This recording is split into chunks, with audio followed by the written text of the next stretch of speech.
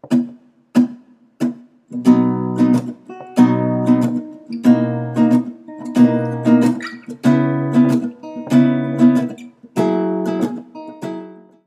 yun. Ano bang title ng episode na to? You also have a podcast. So, I have Kwento the podcast. Stream it on all streaming platforms where you get your podcasts. so this is a new segment of Wow. BSS. Hashtag Wake Up with Bayana. Oh my God. Alam mo, I was thinking about that kanina. Kasi for people who are listening, we were supposed to record at 8. And then, pinamove ni Bea to 9. And then I realized, para tayong nasa morning show. So, talagang kailangan may energy tayo. We have I'm so to sorry, hype everyone up. I'm so sorry kasi I got a cup of Joe na. Cup of Si Yana, Joe? she woke up 7:30 a.m. Kasi, well, just to give everyone context, I just started sa new job ko. And, ayun, syempre, sa first week, talagang meetings here and there. Wala talagang katapusan. I didn't think that I would wake up at least 9. Alam mo ba, nagising ako yeah. mga 8:50. 8:50. Malapit na kami mag-usap ni Yana. So here we are. Kasi di kami close, hindi daw niya pwede ipamove.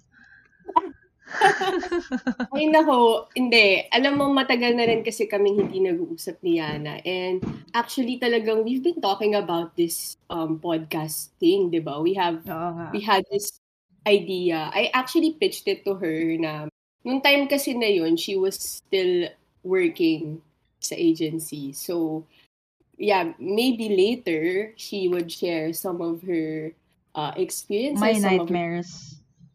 Nightmares. Hindi ko lang masabi. Horror stories. Pero, okay, I'm just sige. kidding. If we angle it that way. I'm just joking. Oh no. If I post this a story ko, yung mga ex-workmates ko, they're gonna see it and then they're gonna listen to it. So it was just a joke. Nightmares daw. De joke lang. I mean, siguro, to be fair, hindi naman talaga, siguro, it's not the same for everyone. Maybe some people really enjoy working there, di ba? Kaya, until now, they're still working there for how many years na. So, it really depends on you and there's no judgment here. So it takes a certain kind of person to be able to adapt in such an environment like that. I mean, ikaw nga first week mo pa lang, parang they really threw you into the pool, expecting you to know how to swim right away. Hindi parang fire nga eh. Baptism by fire. I don't know, man. I mean, I just hope that I get through this month. Oh my God. The first month is always the hardest because you're adjusting. Parang you have to get to know so many people. You have to try to make friends. I don't know if that's the same now because you're starting a new job during quarantine eh. I mean, yeah, big agency too. So I have to remember a lot of names. There are a lot of GCs na nga popping out of nowhere sa Viber ko. So, yeah. Nung Friday, kagabi, after nung meeting, in-off ko na agad yung Viber notifs ko. Kasi, what the heck is happening? Like, oh my God. It takes gut to do that. Kasi ako, when I was still in the agency, I couldn't turn off my notifications. Even before pandemic to not work from home As in, I was scared to turn them off kasi I felt like I was gonna miss out on something. Tapos, the responsibility was gonna land on me and I was gonna be held accountable for kunwari may sumabit, kunwari may mag-message the client.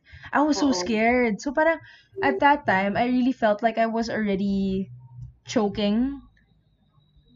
Parang pangit ng word. Pero parang sinasakal na ako. Already at that time Nakaka-suffocate na. Yeah. Kasi parang you didn't have that room to breathe. Well, kasi, diba, guys, kasi account si Yana. So, alam naman nga natin yung mga accounts, they need to be accountable with their clients. That's exactly what it is. How many years ka ba? Just to give people like an I idea. was in the ad agency for 2.5 years. So, first 2 years nun, it was, almost first 2 years, it was face-to-face, and then the rest, it was work from home na. And so, it was like so it was last year, I decided to resign. I feel like I think it was around November, December, when it hit me that I don't want to do this anymore. Sorry, it became parang an anti-agency topic. Not saying you shouldn't have. It's just that, it takes a certain type of person to be able to adapt in such an environment, and you have to really be passionate about something for you to sustain yourself in the company, to be happy also. So what happened was, it was kind of like one of those all-nighters na naman that I had to pull. And what sucks about work from home is that, the lines are kind of blurred already between your professional life and your work life.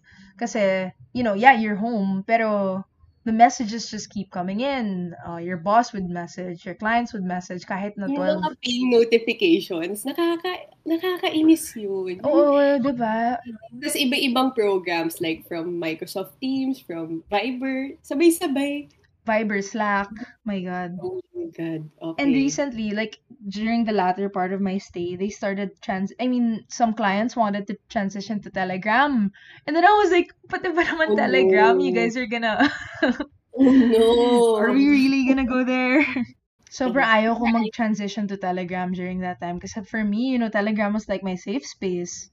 Nandun yung mga personal stickers ko. What if masend mo sa kanila accidentally? Send them a Pepe the Frog sticker. Oh my God. Anyway. I mean, na yung stickers doon na parang you can put your picture. Tapos, yeah. Like, bahala ka na. Mga November-ish. So, yun na, year-end na. Some clients, they want their year-end reports. We needed to come up with this full presentation recapping all the efforts that were done by the brand for the past 3 years, ha? Not even the past year. The past 3 years. Yeah, ay, wait, parang nakita ko to sa story mo. Oo. Yeah. Like somewhere. Oo. Somewhere, yeah. Past 3 years. So, I spent siguro an entire week. I think I would sleep at like 3, 4 just to finish that report. Because I was the one reporting it, and I couldn't pass it on to someone because I was the accounts in charge. I mean, of course I had bosses, but they were the ones who were checking the report. So I couldn't I didn't have a backup. I didn't have someone to ano yun? Salo. Walang sasalo if I just, let it go like that. Yeah. And then one time, one night, sabi ko, ayoko na talaga. I was so tired. Wala akong tulog. And then the report was the next day. And then it got to the point na I would sleep at 4. I would wake up at 6 to continue working. Basta I was overworked at that time. And then I realized, parang it just hit me na parang, I don't want to do this. I don't want to do this for the rest of my life. Is this really what I want to settle on? Huh? Kumanta ako ng Rihanna song. I don't wanna do this anymore. Ito yung may video ni Marian Rivera. Wala lang. Commercial. What's that? Story of my life. Searching for the right. Bago pa yung mag-pandemic. Biglang naging comedy yung kwento ni Yana. Pero hindi, kasi ayaw natin maging masyadong mabigat for everyone. I wanna be nega, honestly. Ano na? I don't want to sound like a whiny bitch. But I was a whiny bitch. Dude, I think everyone whines from time to time, and I think it's a human thing to do, eh. But then, okay, the thing is, as we get older, we whine, but then we end up doing it pa rin, eh. Fuck it, diba? I'm still gonna do it. Ganun. Yeah. Laging ganun din yung mindset ko rin. Okay, so, ayun, guys, ang daming commercials. Ngayon lang kami nag-usap, kaya sobrang kulit ko sa kanya. You're witnessing, a legit catch-up session. And I'm sorry you have to eavesdrop. We want it to be organic, quote-unquote. I love that word, organic. I use that word all the time, and I learned it from agency, so thank you. Alam mo, pati mga working with influencers, diba, they have to be authentic / organic. They have to be organic. It has to look organic there. Yan yung mga terminologies na naririnig sa mga marketing or advertising field. So, you were talking about, yun na nga, suddenly hit you kasi nga tuloy-tuloy yung pagpuyat mo. Diba? Grabe, 2 hours na lang ba tulog mo? Or less than an hour. Hindi Yeah. ko kaya yung ganun, man. Like, how? I mean, You know, sadly, then it became a norm. I mean, that's the sad part about the whole thing. It's like sometimes this doesn't just apply to advertising jobs. It applies to all. The sad part is that, you know, some people they kind of romanticize. I don't know if that's the right word. They romanticize being burnt out, and parang they make it a badge ano, of honor. parang it's more on their glorifying on the idea. Yun, yeah, of being overworked.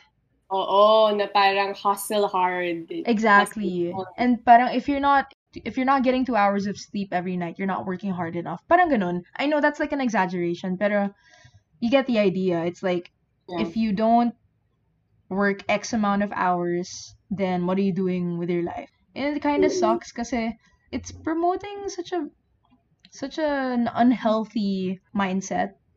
It's like you have to sacrifice so much of your physical, emotional, mental health just to be seen as someone who's like working hard enough.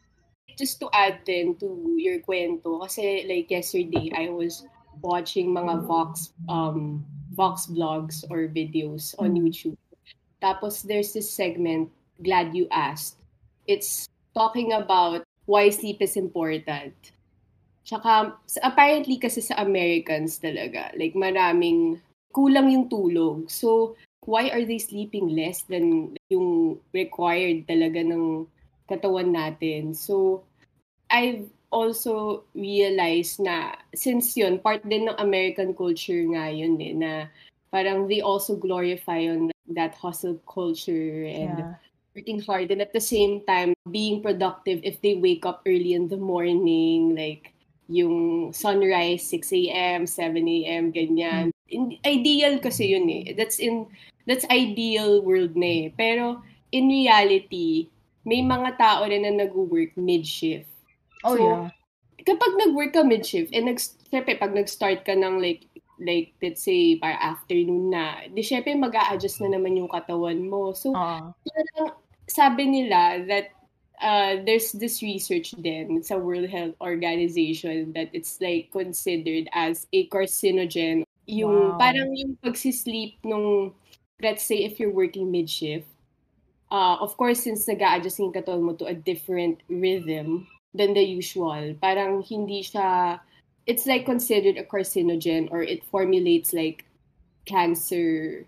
Specifically cancer cells, or it just produces toxins or something like that. Parang gano'n, cancer cells. Guys, search on it.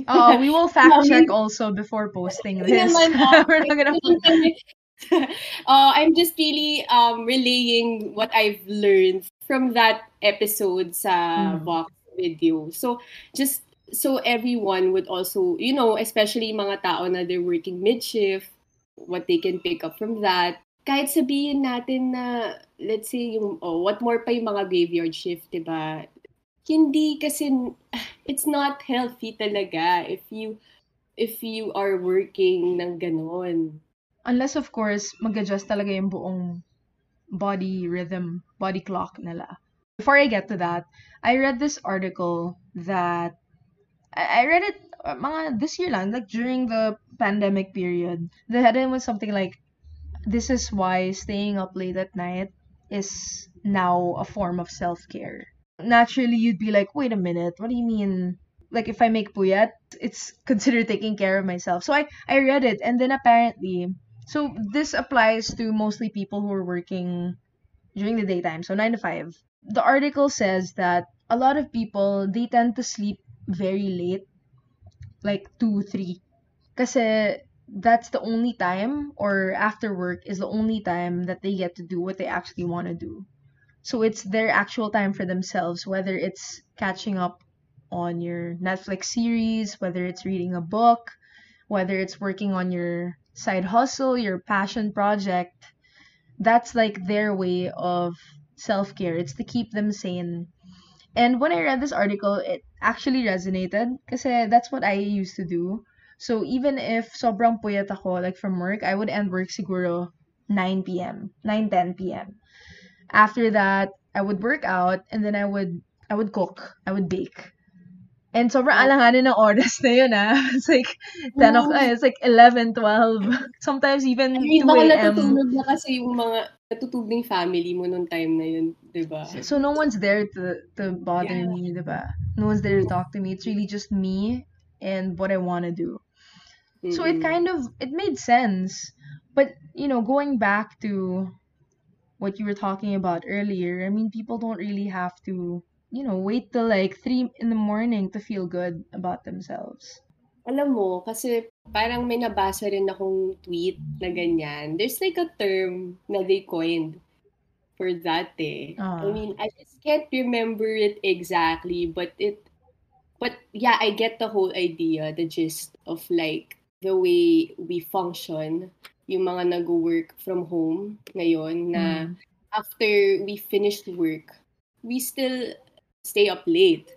Ako, guilty ako dyan na I stay up late, tapos I just watch YouTube videos or mindless scrolling lang ako sa feed ko, and I just try to catch up with, what's happening outside of work. Kasi nga parang once you're sucked into a 9 to 5 hour job, andun na yung buong kaluluwa mo. Right. I don't know if you felt this, Yana, pero ako parang andun as in pagkagising mo, oh my gosh, on na yung laptop mo, tapos oh my God.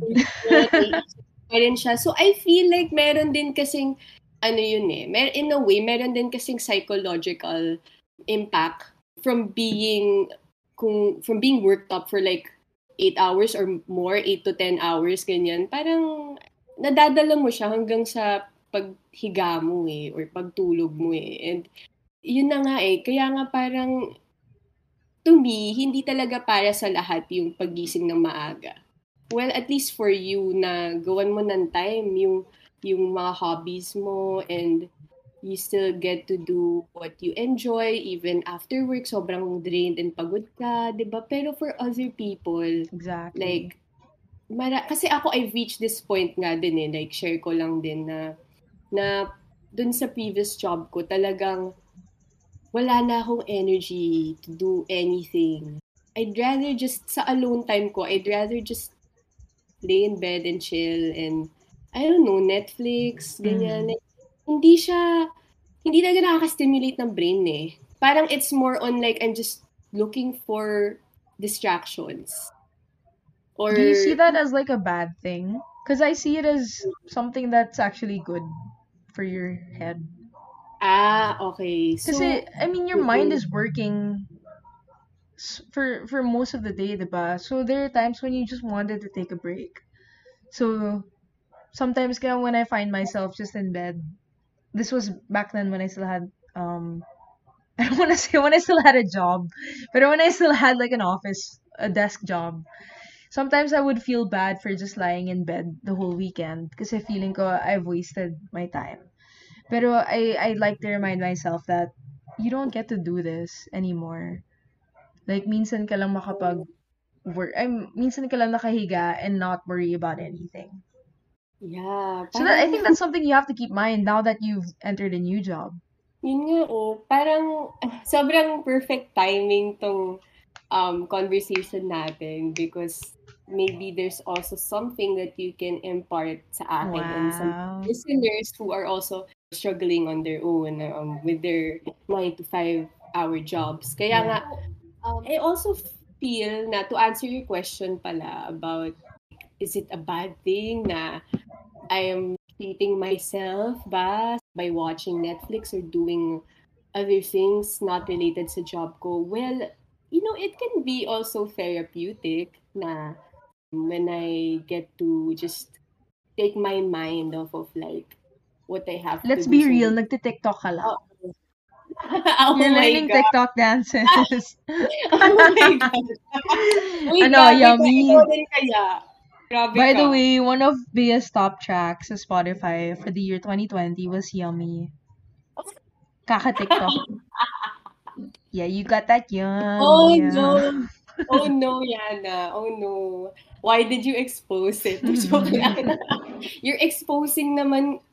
Exposing my That's playlist. okay. Mine right now is Kiss Me More. by Oh my Doja gosh. Cat and SZA. It's such a good song, no? Dude, it's such a feel-good song. I love it. I mean, I even tried learning it sa guitar nga. Kasi sobrang, wala lang. Ang cool kasi nung track eh. I It's mean, so good. dude, I mean, Doja Cat and SZA as a duo. Favorite It's ko like, talaga yung verse ni magic. SZA. So Ha? good. Ha? SZA's verse. Ay, grabe. You know, if you've listened also to her, album, yung Control. Oh yeah. I've heard that album. Yeah, favorite. Amazing. Favorite ko yun. You know, marami kasi siyang songs that are actually related to what we're also going through. Wow. Nice Parang, segue. parang Aba, din kasi. transition queen. Hindi, I mean, just hear me out. Meron siyang mga tracks doon na hindi mo maiintindihan yung lyrics kasi she really has this, she really has this way of singing na parang just gets you hooked in an instant. Na parang, even if you don't understand the words. Yeah, even if you don't understand. And actually, she's talking about like even yung mga things that girls don't usually say out loud. Yeah. You know? Oo, parang, but anyway, I'll just leave the listeners to listen to her Control album para they could hear it. We'll put the link in the description below. Ay, joke lang. Vlog? Ano ba to? Ang gulo na. Okay, ayun. What were you talking about? So, yun, you were exposing my playlist na kanina. But, okay. Yeah. Guys, I was really practicing. Kasi nung, parang context lang din naman, di ba? Na, parang yung mga listeners, di naman sila, what? Like, yun yung pinajudge nila. Parang, yung sinasabi. Wala mo sila sinabi. Nung nag-start yung pandemic kasi, I really enjoyed TikTok, to be honest. And ito yung time din na nagsulputan yung mga trash talk communities. I don't know if that was like early last year. Yes. Imagine, ang tagal na. It's been a year. It was TikTok, Dalgona, and trash talk. Ube cheese pandesal. Oh my god, you know what? Sorry, again, I'm gonna sidetrack. Pero you know how Google Photos has parang a memories kind of thing. Like 1 year ago or 2 years ago today. 1 year ago today was my ube cheese pandesal obsession phase. Like isang buong week ako nag-ube cheese pandesal. Like anniversary. Thank you.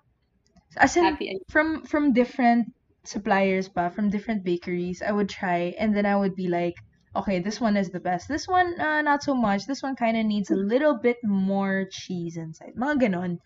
Oh. Yeah. Oy, alam mo, Yana, naisip ko lang ha. Ano? Pwede ka rin palang mag-food reviews. Wow. Diba? Kasi hindi guys, I mean, okay, kasi in-expose niya ako sa pagti-TikTok ko. Well, siya rin naman. She was also part of the TikTok world. Not kasi was ba or is pa rin. Kasi she's posting, she was posting mga recipes of her own. Talaga, nakakatuwa. Tapos guys, grabe to talaga. Sikat na to eh. Kwentuhan mo na lang kami. It was 15 minutes of fame, man. It was like, siguro 1 month of constant posting sa TikTok. So I would post recipes, not necessarily my own, but some they were my own. Some they were recipes of other chefs. So I would just parang make how-to videos on my TikTok. And then I enjoy ko because yun nga, going back to like the general conversation of finding ways to be, I don't know, like productive or trying to stay sane while you're working from home. This was my escape. So mahilig ako mag TikTok. I would cook dinner every night after work, and then I would film everything, and then I would edit it, and then I would post it on TikTok. And apparently, people seem to enjoy it kasi nalalagyan ko rin ng mga VO. And then nakakatawa yung mga yung mga voiceovers. One of the weirdest comments that I got, not really weird, but I think nanibago lang ako. Sabi nila, can you take a video of yourself saying butter? I was like, what? Smooth like butter. I mean, no one's ever asked me to do that, so props to him.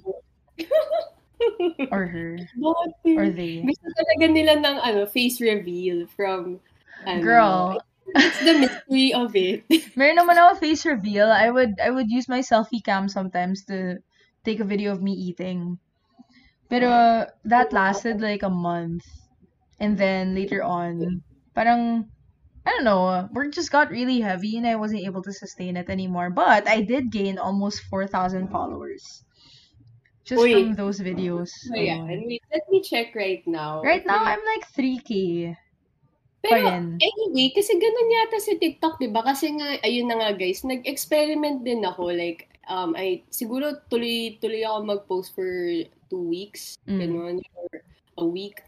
So tiningnan ko talaga, parang I think mas dumadami yata talaga yung views kapag the more you post. Parang the more you post, the more chances of winning, ganon. I think that's part of the algorithm. Although I Oo. did watch this other TikTok recently lang din. Kasi I've also been lurking recently. Parang they test out your videos. So, it's kind of like, oh nga, the more videos you post, the more chances of winning. So they Ayaw mo feed yan? your video. they they feed your video to like a test group. And if that test Oo. group finishes the video, if they finish the whole video, they'll feed it to a larger test group. Like, inside TikTok lang. As in, itong yung mga test groups na Oh to. naman, yeah. Mga It's ano, within parang TikTok. itong mga admin ng TikTok. No. Test group as in random users. Palaki ng palaki if people actually finish your video. So, that's why it's so easy to get organic views. Oh. Kasi, For You I'm page. learning something new today. Well, yun din naman yung na-discover ko. Pero at least thanks for clarifying na. You're welcome, socials head. Ay, head. Socials, Uy, hindi pa social ako manager. Nahihiya nga ako kasi socials ako pero hindi ko alam yung mga. I don't know if that's true though, pero I saw it on my own For You page. Like someone was explaining how the algorithm works. Well, yeah, I also read some articles about it din, and I tried it for myself just to, really see if it really works that way. And ganun nga talagang algorithm ng TikTok. Para imagine mo rin yan na pag nagpaplano ng TikTok yung mga tao, kasi like ako, nag-lurk din ako sa TikTok eh.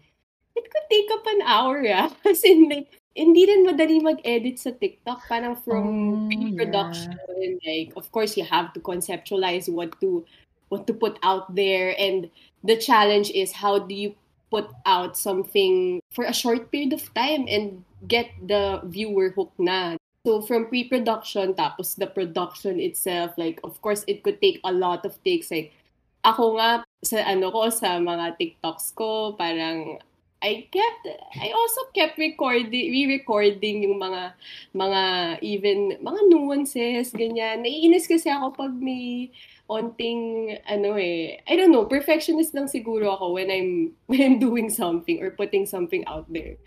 Kaya also this podcast, it really took a while for me to come back. But Lord is back and I'm back. Biglang ganun. Solar power is here. So, sabi ko, okay, perfect, comeback ko. Ito, sabayin natin yung pag-comeback ni Lord. So anyway, itong something na I also discovered sa TikTok, pagti-TikTok ko, it really took an hour, di ba? And from after that, you have to edit it pa. Syempre, yung iba may effects pa, transition, ganyan, filter. So, grabe. I mean, to be able to put up a TikTok content isn't as simple as, we think. Yeah. Right? Because these people, those influencers, yeah, they could have like a 9 to 5 job, but there's some people who do it full time, eh. And those are the ones who actually have to consistently come out with new content every time because their livelihood depends on it, So Yeah. I don't think they're like us, the ones who I don't think they edit their videos on the TikTok app. Like I feel like they actually have a team or they themselves really have to import it to like, I don't know, Adobe Premiere or something, and then they actually do all the editing there so that it's much faster, much easier, and then that's the only time they import it to their phone to upload to TikTok. Yung mga cooking videos ko, I would edit them on my phone and it would take more than an Oh, hour. diba? Tapos may VO pa ako. Siyempre, sasabayan mo yung ano, diba? Yung video pagka nag-VO. Oh, yeah. Grabe. It's so hard to do. Oo. Tsaka when you record, you have to find like a quiet place for you to record. Yep. Kudos sa mga nag-edit sa TikTok. Kasi hindi nga madali. The buttons are so close together. Oh my God. Yana, di ba maliit lang din yung fingers mo? Mataba. Mataba yung fingers ko. And kasi naalala ko dati, di ba? Naalala ko you have like short fingers din. They're short and fat. Ako short yung fingers ko din, pero not fat. What's wrong with having fat fingers, huh? Hindi, pero as in grabe yung short and fat fingers niya, nakakapag-guitar yan. Ay. Nakakaluto yan, guys. Yan. So, what else can I do? Magic hands. Diba? Oh, anyway. I'm also single. Oh, okay. Grabe. Biglang ganon. Sige, well, maybe Yana is using this platform to like tell everyone maybe someone's interested to get to know. Oh my God. No, get into your hobbies, man. Get into your hobbies. To keep yourself busy. Ano mo na yung username mo sa TikTok? I'm not telling you. You want me to tell them? Yanita Bumbita. Okay, ayoko talaga manggaling sa akin. Baka patayin ako ni Yana. Pero okay, what's the reason behind that name? I don't know. It's idea fart lang, ganun.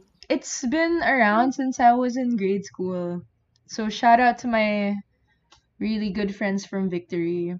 They gave me that nickname. I have one particular best friend. I think he was the one who gave me the name. Hi, Ken.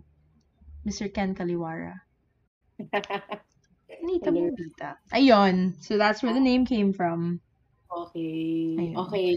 So, kala ko kasi parang idea fart lang. It just came out of nowhere. But, so, guys, check out Yanita Bumbita sa TikTok so you would be learning more from her recipes. I'm better now, by the way. I'm better than last year. I've learned a lot from since last year. Kaya pala, yeah. So, so what happened din? Kasi ang dami natin na pag-usapan, na-realize ko lang, no?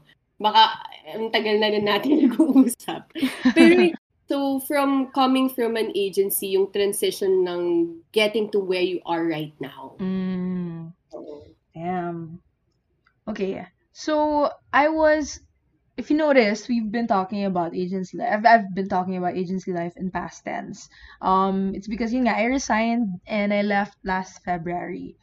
And after that, I enrolled in CCA Manila, which is, a culinary school, because I realized that what I wanted to do was to cook. I felt like I wasn't gonna get anywhere. Of course, this isn't true, but I felt at that time that I wasn't gonna get anywhere if I didn't have any culinary school education. So immediately, that's what I had like on top of my list of things to do. I wanted to enroll because I felt like it would back me up and it would help me with my journey towards the culinary dream, which is to open my own restaurant or even work abroad in a Michelin-starred restaurant. So I felt like that was the best way to get started, which, don't get me wrong, it was an excellent way to get me started. It actually kickstarted everything for me. It's really different kasi when you're cooking for fun versus actually learning and being there with a chef instructor and them just being an available resource for you to ask questions and just to learn a lot more from them based on their experience. After CCA, so what I took was like a short course now. It ended like after 3 months. After CCA, my next plan was to go abroad. But of course, we all know about the Pan de Coco that's happening right now. It was kind of impossible to fly out, especially if, I don't have a vaccine. I didn't have a vaccine yet at that time. So medyo malabo. So what I did was, although, I was already set on it. I already had a meeting. I attended like these town halls for the school. Pero hindi siya natuloy. So what happened was I tried to look for another place. I thought I'd give my shot at applying for restaurants. And initially, like, I wanted to apply agad as a line cook, which is a station chef. So, bale, you're not exactly a chef yet, but you're already working on the line, like in a restaurant. You have your own station. You're in charge of one particular thing.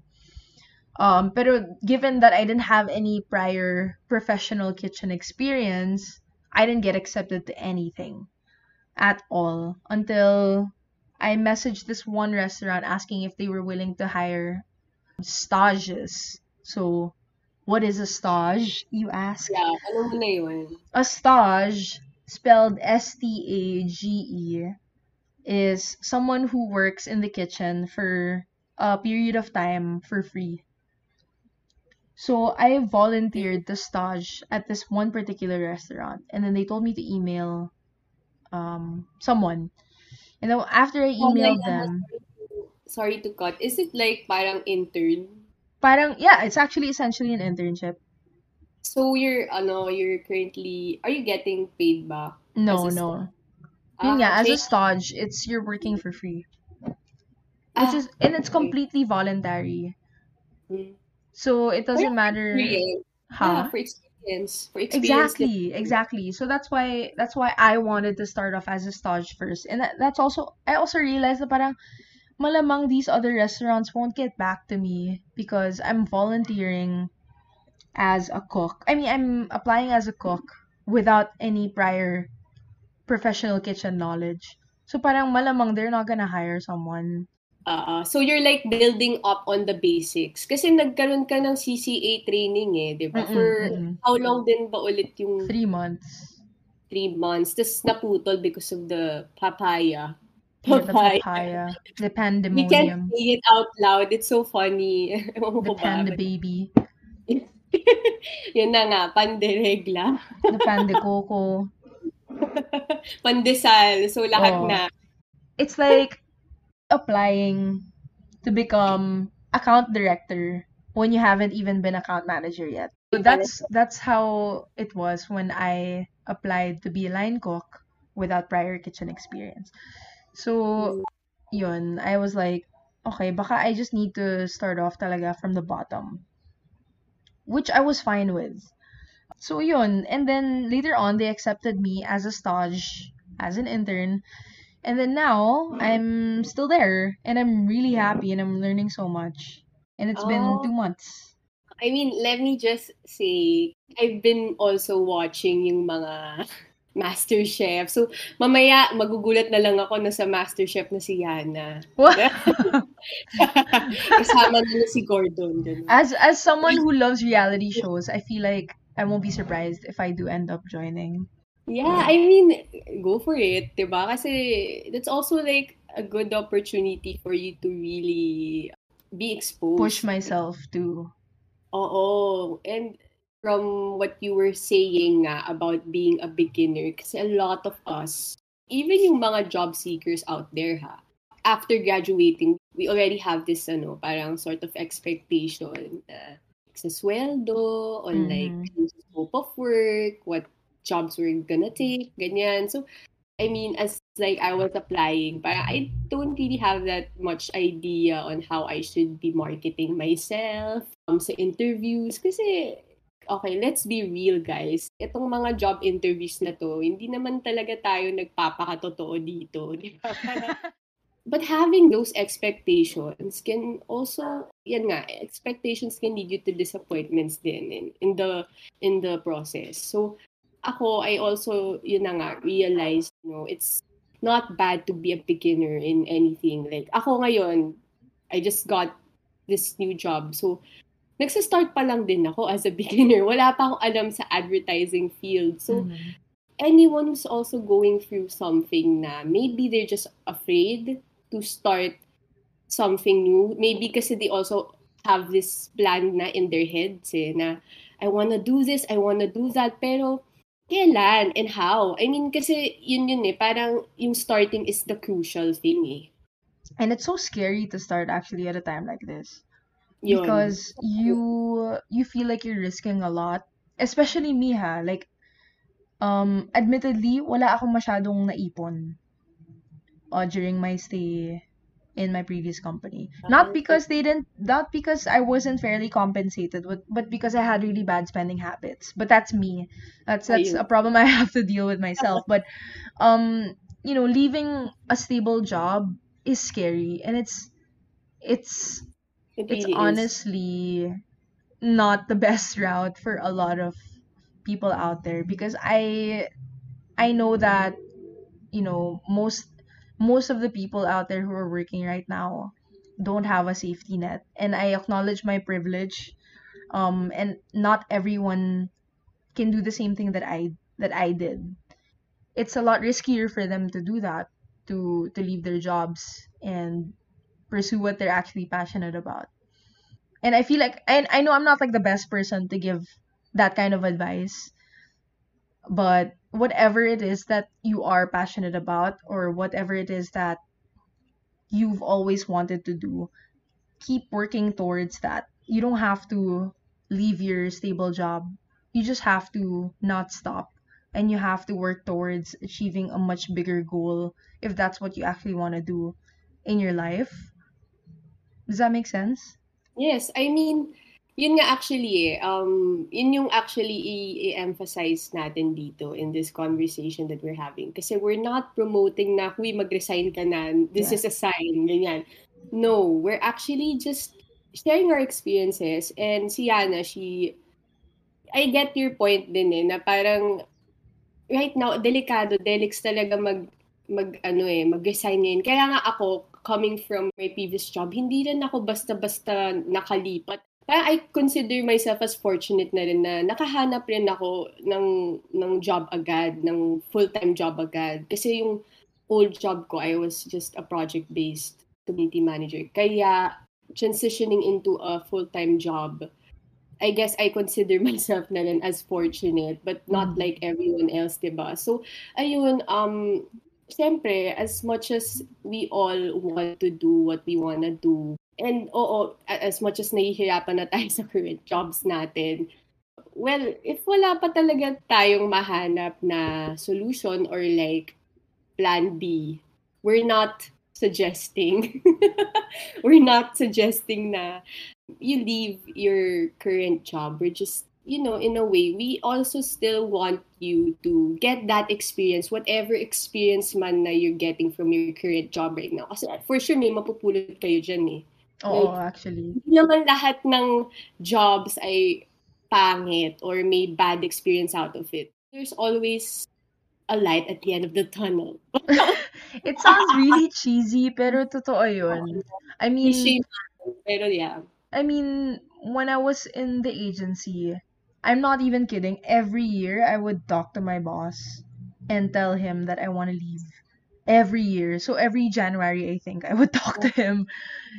But then I would end up staying.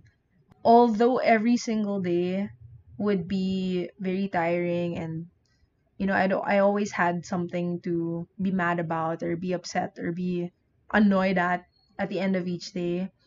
It kind of helped me develop a set of skills that I'm very thankful to have right now. So as someone from accounts, that involves, interpersonal skills, organization, management. You have to actually be there to experience everything.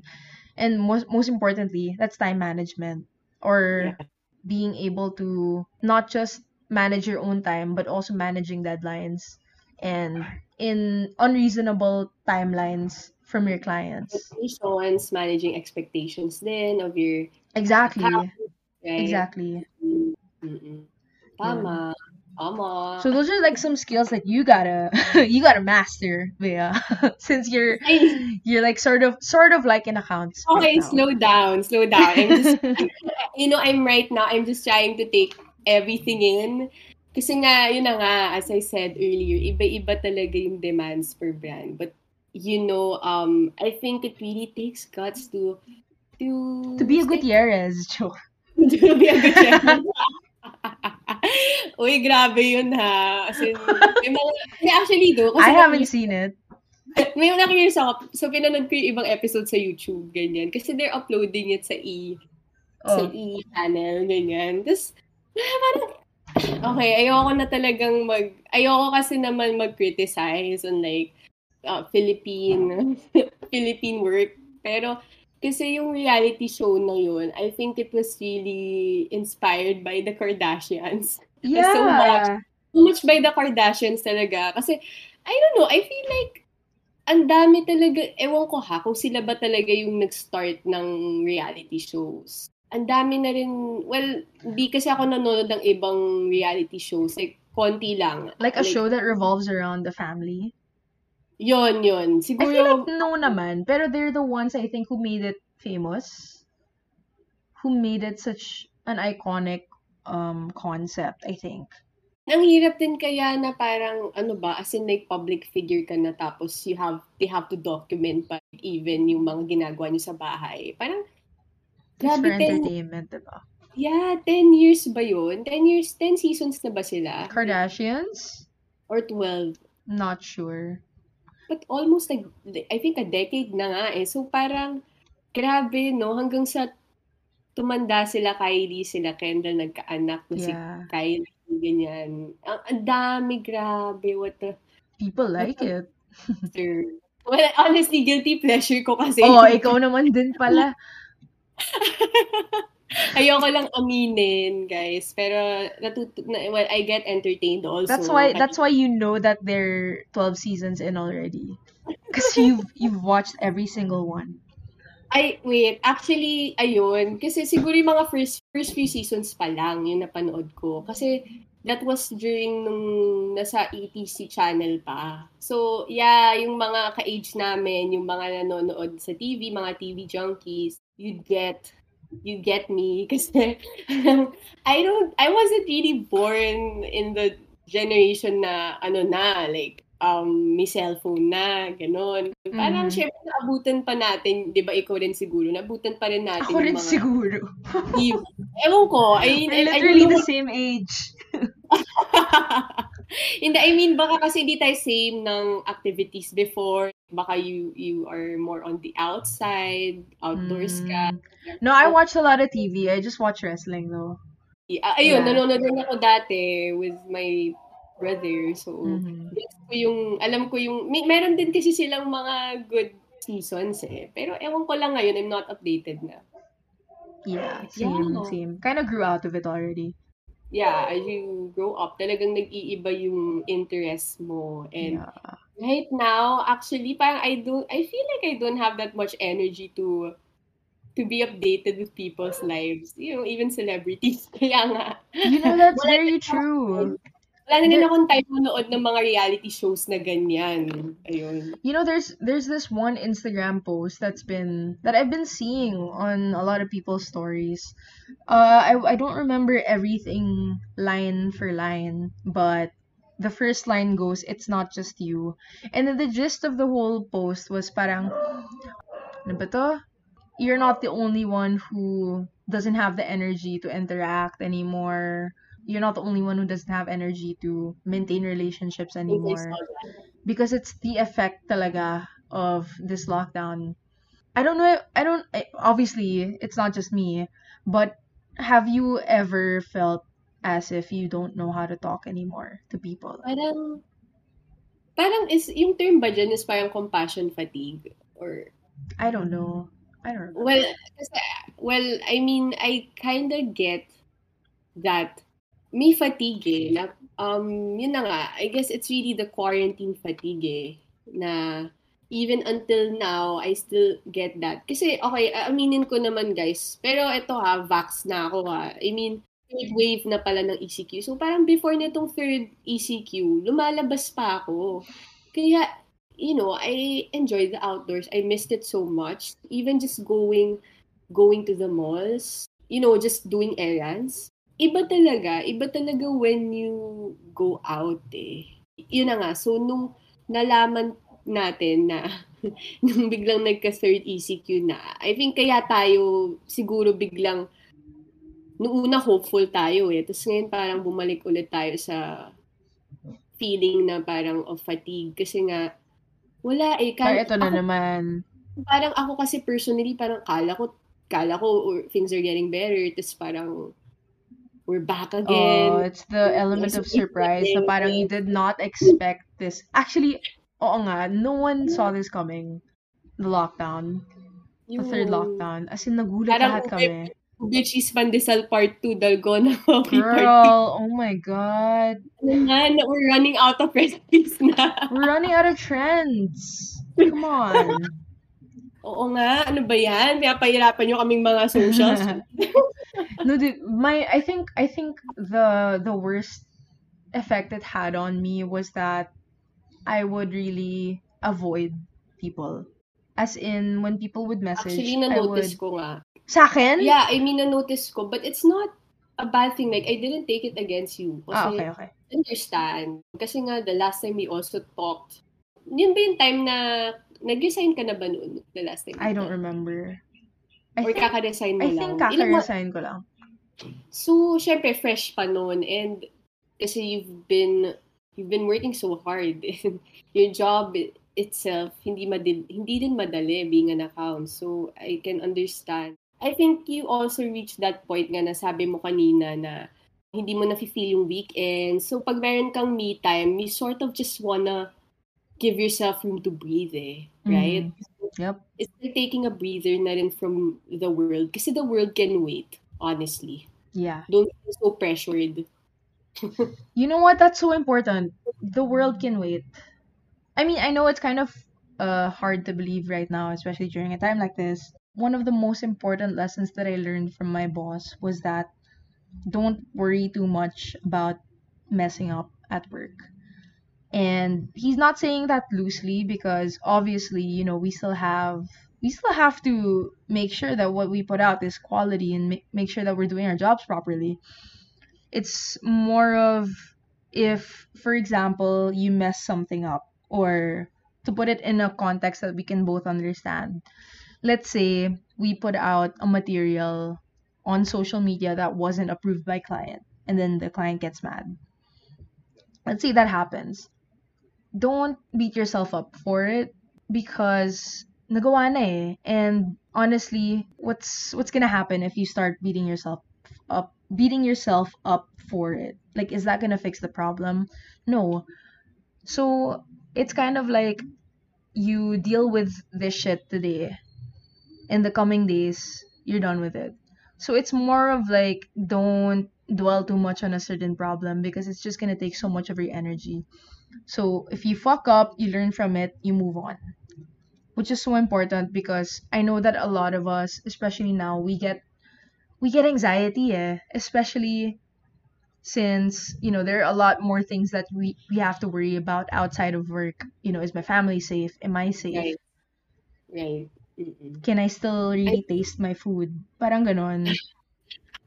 You still worry about that then. Yeah, exactly.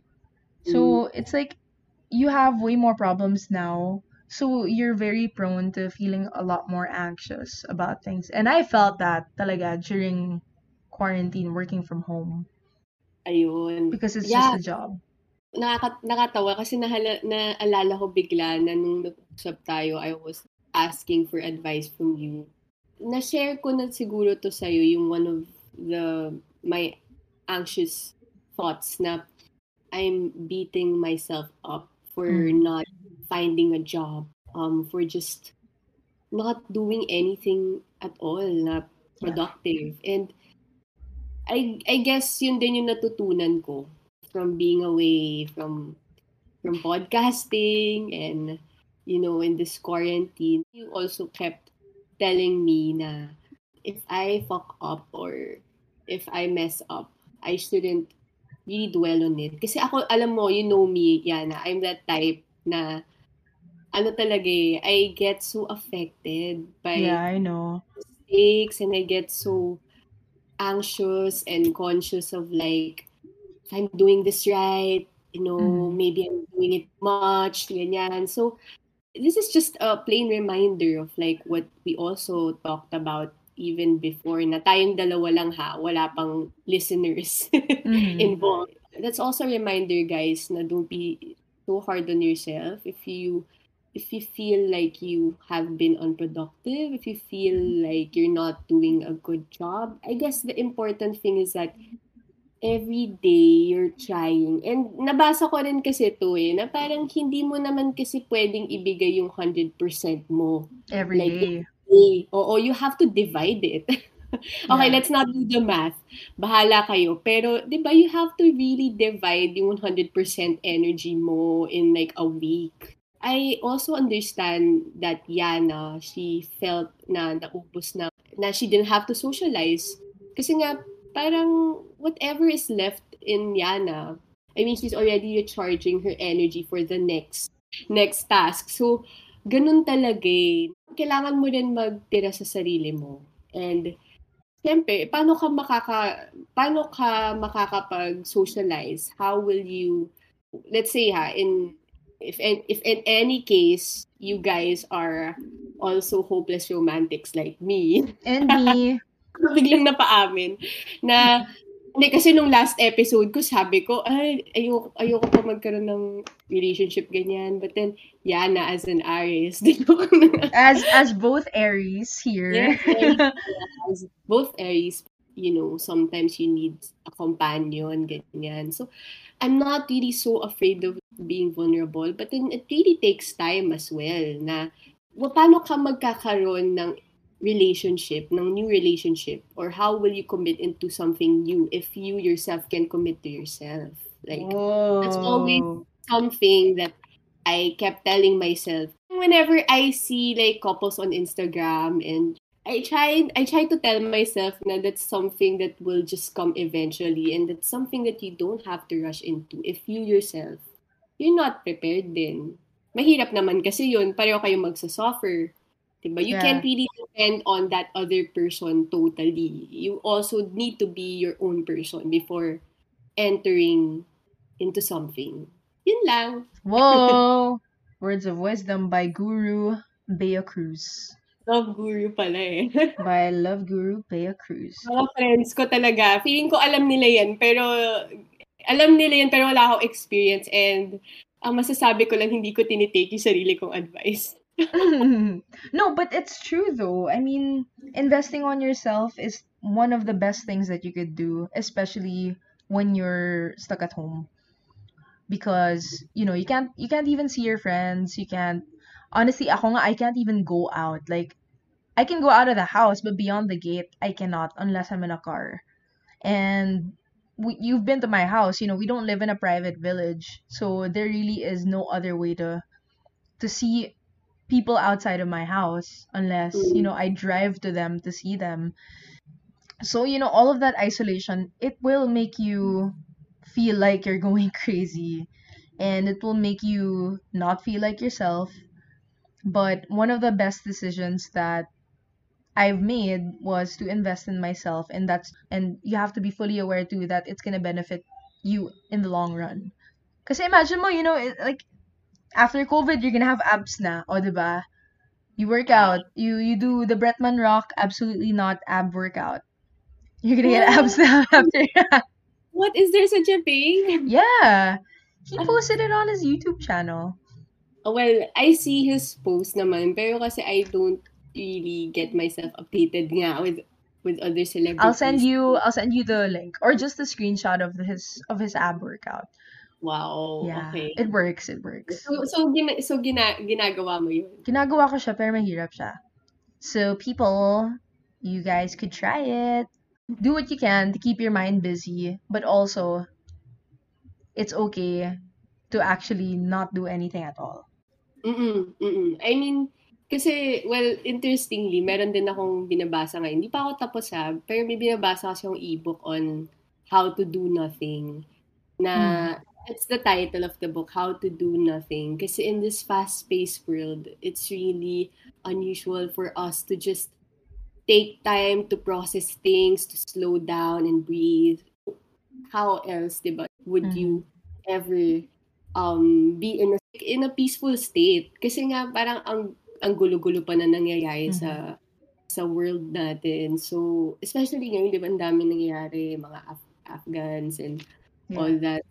I think sometimes also, to add to what Yana was saying about investing in yourself and not being too hard sa sarili mo if you're being unproductive, I think you also have to not feel bad about thinking of yourself muna. Oh, you know, yeah.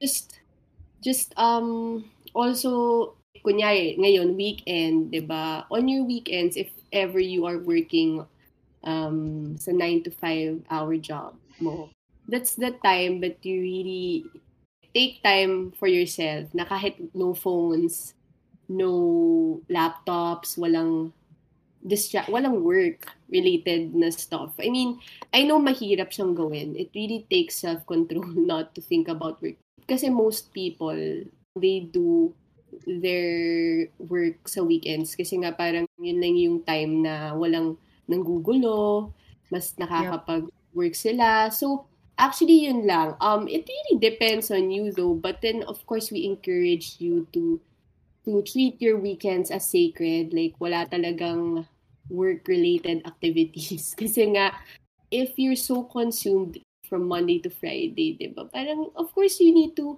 also give yourself that treat na I've worked so hard. So, baka pwede naman magpahinga naman ako ngayong weekend. Kasi two days na nga lang weekend ko diba? So, as we go on in this life, in being in isolation, then if there's one thing also na that's keeping you alive, like ako personally, music, I got back to playing the guitar and learning stuff din, working out, ganyan. Parang if there's something na talagang keeps you alive, keeps you going, you don't have to let go of it kahit na nagtatrabaho ka, di ba? Parang you can, if it really is important to you, would really make time. Sabi nga nila, kung ayaw may dahilan, kung gusto may paraan. So, there's always a way for you to make time for yourself. So, this is us just telling you guys na, we're wrapping this up na. So, yeah, I know it's like, not gonna lie, it's easier said than done to say na, keep your weekends open, because if you're like Bea and I, who have experience in advertising, you know that it's very inevitable. There are weekend shoots, there are OT is so normal, especially in the industry. So it's a lot easier said than done when you say keep your weekends free, give yourself a break.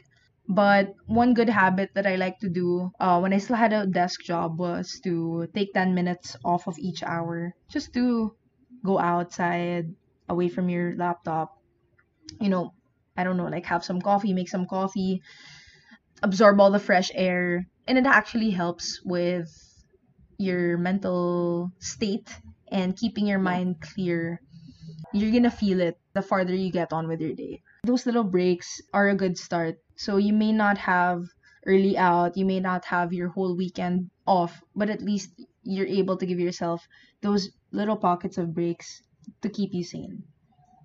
Yeah. Wow. Yes. So I hope you learned something from this. Wow, ang dami. Siguro ang dami na rin nilang na-pick up from this conversation. Hopefully. And ano ba yan? Are we gonna have another episode? I don't know. Let's see. They just have to watch out, diba? If ever man meron pa tayong new topic to talk about. But this was so nice, Yana. Thank you also for being part of this. Aww, I missed you. You too. Yana. And also, don't forget to order from Panaderia Toyo. Ay, oo. Some breads from Panaderia. Promote your socials and promote na rin yung mga restaurant nyo right now. Yeah, so you can follow me at Yana Argano on Twitter and Instagram, at Yanita Bombita on TikTok. And if you guys want the best breads in Manila right now, order from Panaderia Toyo, and the best food in general from Toyo. So, check us out. We're in Makati. Ayan, wait lang. Naalala ko bigla. May napanood kasi akong vlog nila Gabi Garcia tsaka ni Ni Khalil. Khalil. Oo, kumain sila dun sa Sa Toyo. Toyo. Sabi ko, shucks, like, iba yung breads nila, ha? Ako, I wanna try it for myself. Is there delivery ba? Yes, Wala. there's delivery. Pero you have to book your own courier. Ayun. So, anyway, thank you, Yana. Thank you for this episode. For having me.